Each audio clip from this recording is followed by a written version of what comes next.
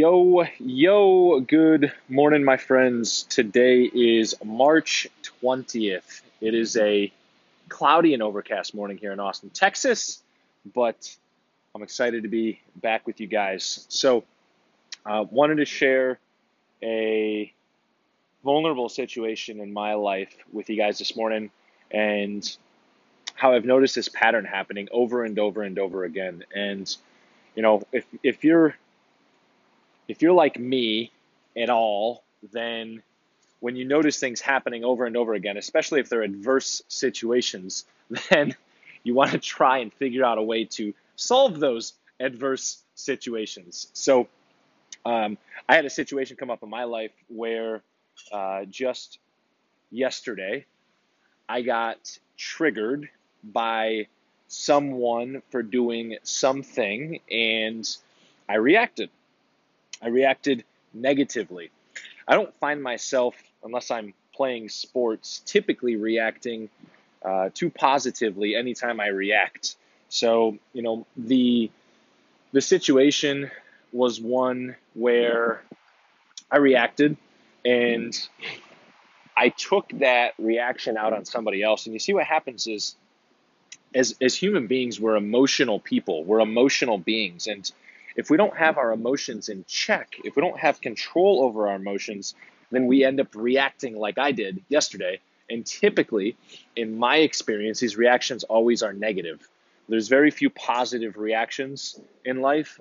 Typically, when it comes to personal relationships, my reactions are typically negative outcomes and negative results.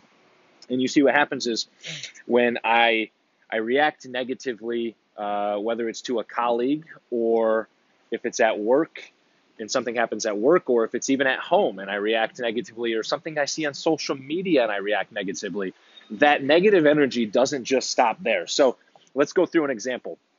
Something bad happens at work, I react negatively, and I either verbally lash out at a colleague, or I feel like verbally lashing out at a colleague and I don't. And I carry that stress and that negativity and that pessimistic attitude home. And then I negatively react to some of my loved ones and the people that I actually care for. And I end up feeling super guilty for doing that, both at work and at home, and taking things out on people that may or may not have necessarily been able to control the situation, or may or may not have even done what they did on purpose.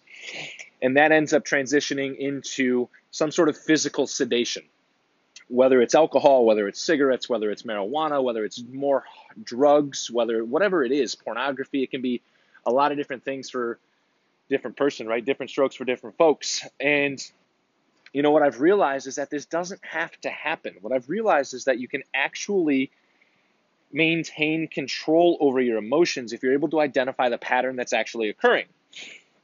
So it's possible that you can ask yourself meaningful questions. It's possible that you can actually relieve these aggressive emotions that you're having, the anger and the blame that you're seeing, and you can assess your current situation and reframe your current situation and turn it into a learning experience that actually has a specific action tied to it, where you can actually change the course that your life is heading down at the very moment in time. It took me forever to be able to identify this. It took me even longer to be able to learn what was happening.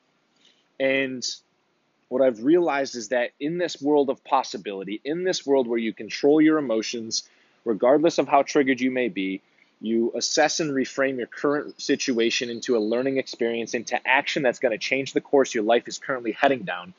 You will feel so powerful and so strong and so inspired through this learning experience, you'll become addicted after a while to the growth.